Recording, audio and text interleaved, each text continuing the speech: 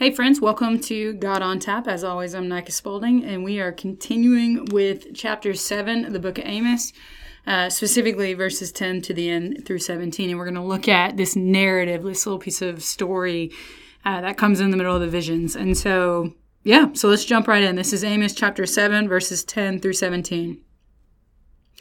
Then Amaziah, the priest of Bethel, sent to Jeroboam, king of Israel, saying, Amos has conspired against you in the midst of the house of Israel. The land is not able to bear all his words. For thus Amos has said, Jeroboam shall die by the sword, and Israel must go into exile away from his land.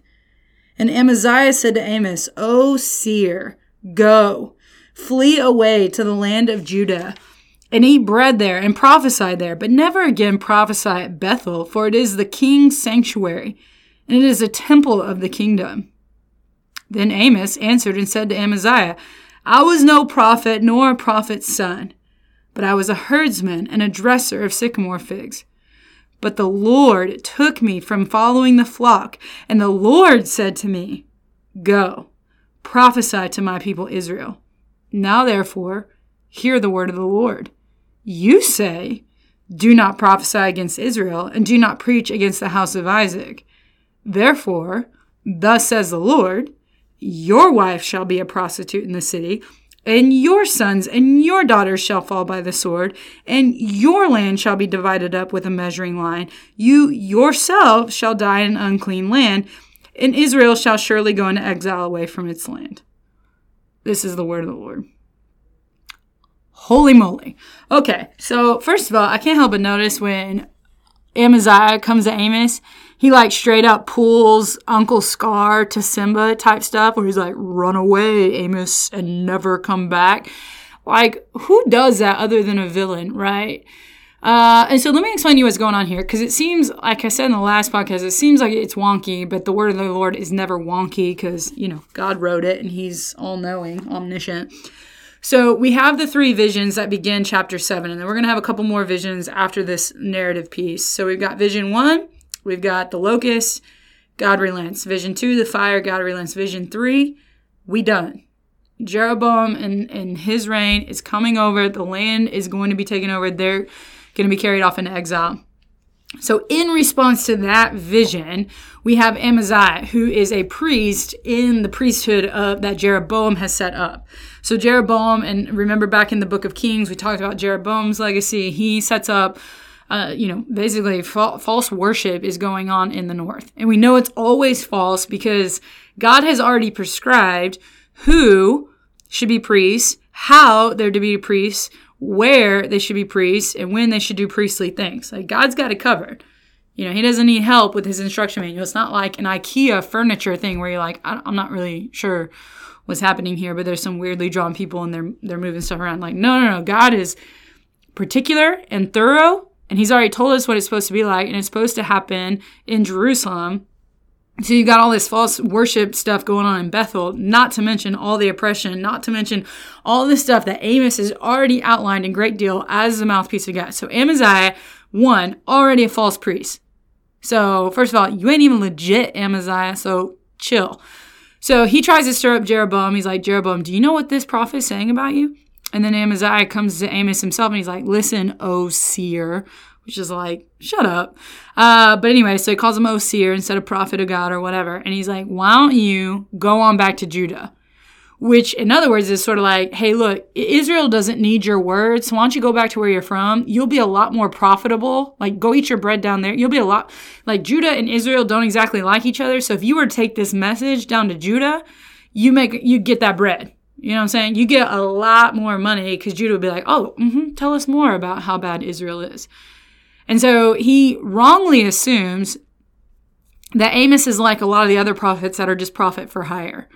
And we see this in the Bible. There are people who basically you could buy them and they would say whatever it is that you really wanted to hear. They might pretend like it's a message from God, but they're false prophets, which is why we have tests for false prophets in the Bible. Deuteronomy 13, 18, other places you should not say you speak for God unless you speak for God.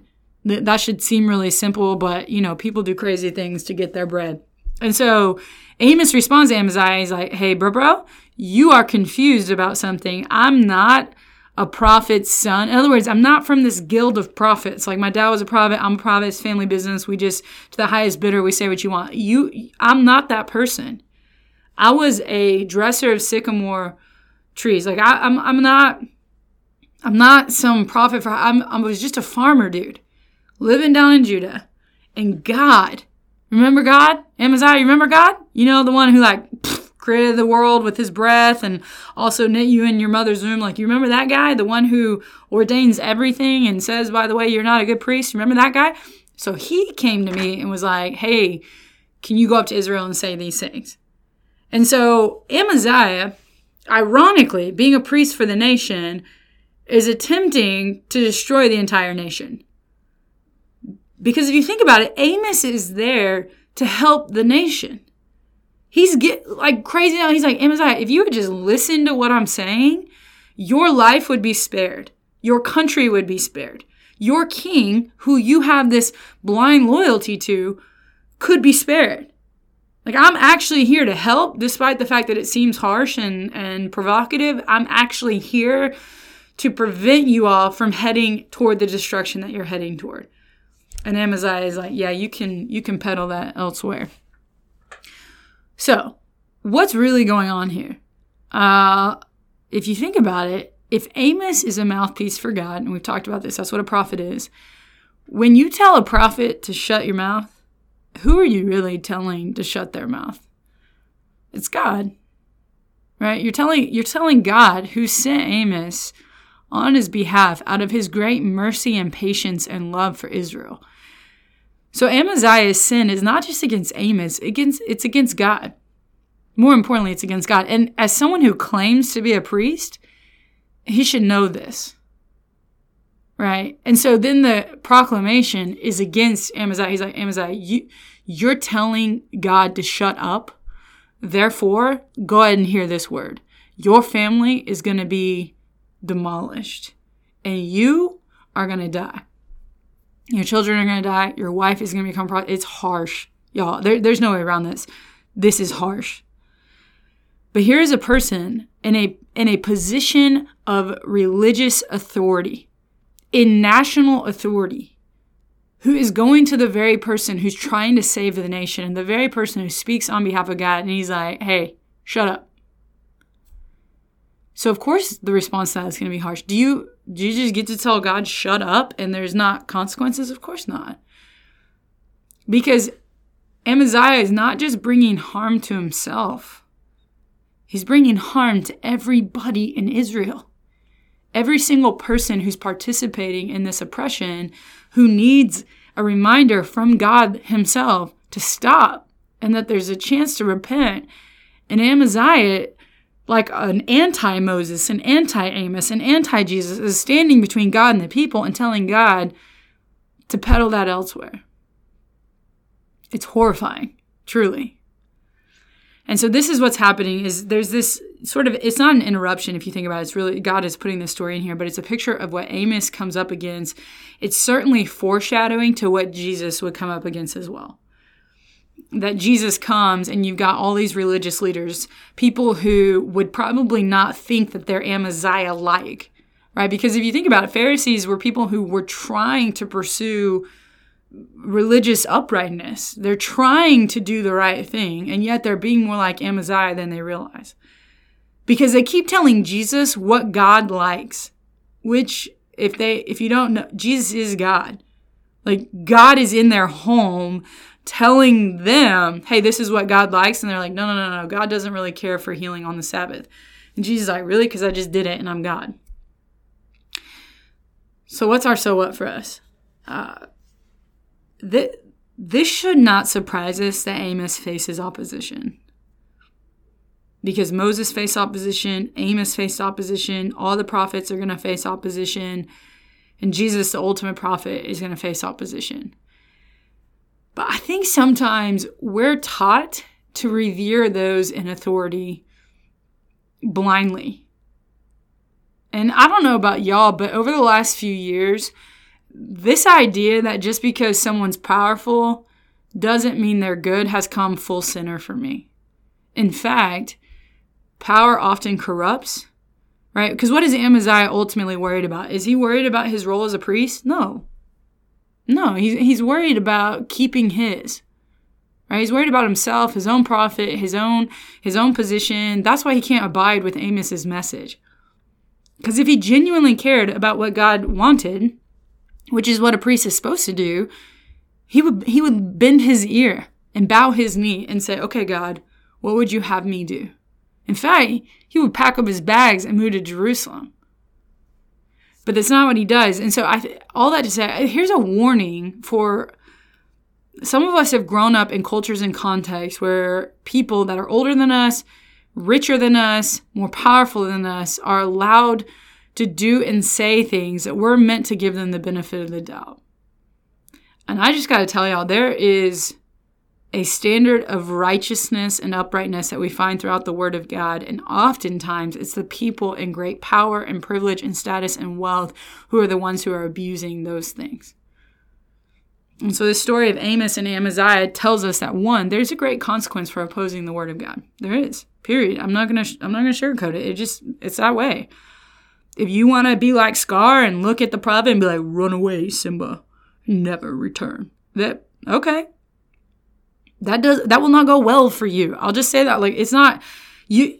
Okay. That you have the prerogative to do whatever you want with your power, your privilege, your wealth, your status, or whatever. But for those of us who aren't exactly endowed with all those things, or better yet, who stand in the middle, this is because I think this is where a lot of people are. The people who are oppressed, those who are outsiders, who are women, who are minorities, who are refugees, who are abused, who are young, who are vulnerable, who are disabled. I mean, you can go on and think about people groups who are often not put in positions of power.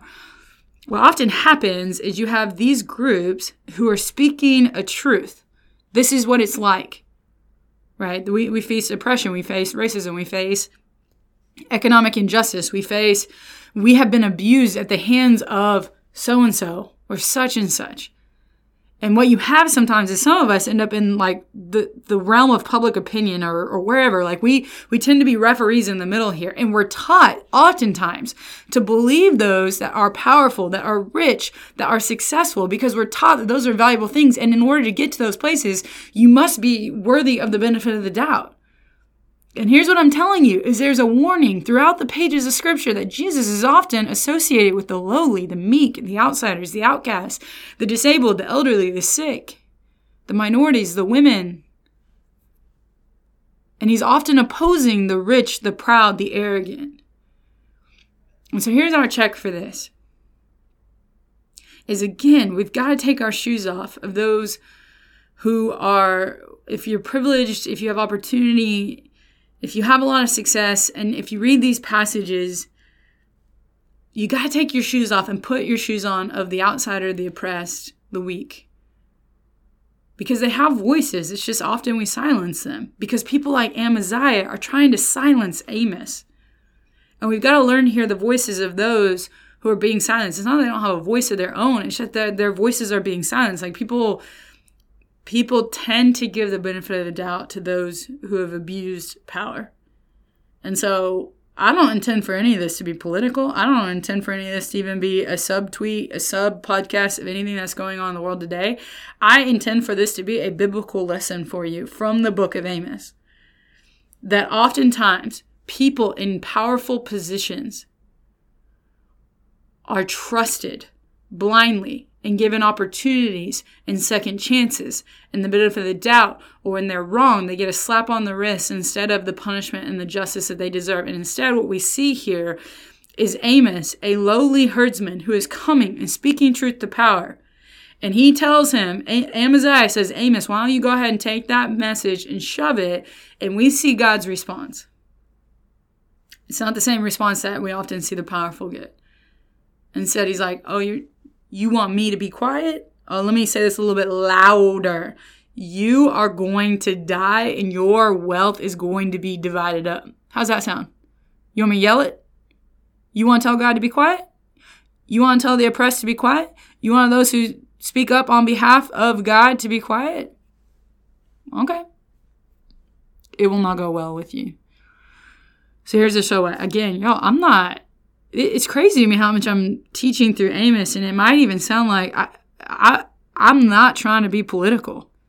I'm not trying to be divisive, but let's be real, it is what I'm saying. This stuff is divisive. All I'm saying is for those of us who take seriously the Word of God, for those of us who take seriously what it means to be Christ-like, we see the same behavior in Amos, we see it in Jesus. And I just think as Christians, we've got to take that seriously, that we would not give a pass to the Amaziahs of the world, but instead we would listen to the voices of the oppressed and make sure that justice and righteousness are at the city gate like God has commanded us to be. That's our so what. So here's my challenge to you. Just pray about it. Just pray about it. You read things in the news. You hear things in the, I guess, I don't know if people listen to this. I don't know. Read Twitter, Instagram, whatever. However you get your news. I guess I would just ask, if the only voices that you're hearing are those who are powerful, maybe you need to broaden the voices that you listen to. And I would just challenge you to pray that God would give you ears to hear truth and not just the message of the powerful. All right. This seemed really political, and I didn't intend for it to be, so let me just end with this. A knock-knock joke. Knock-knock. Who's there? An unsharpened pencil. An unsharpened pencil who? Never mind, this is pointless. All right! If nobody's told you today that they love you, I do. But way more importantly, God's crazy about you. Peace.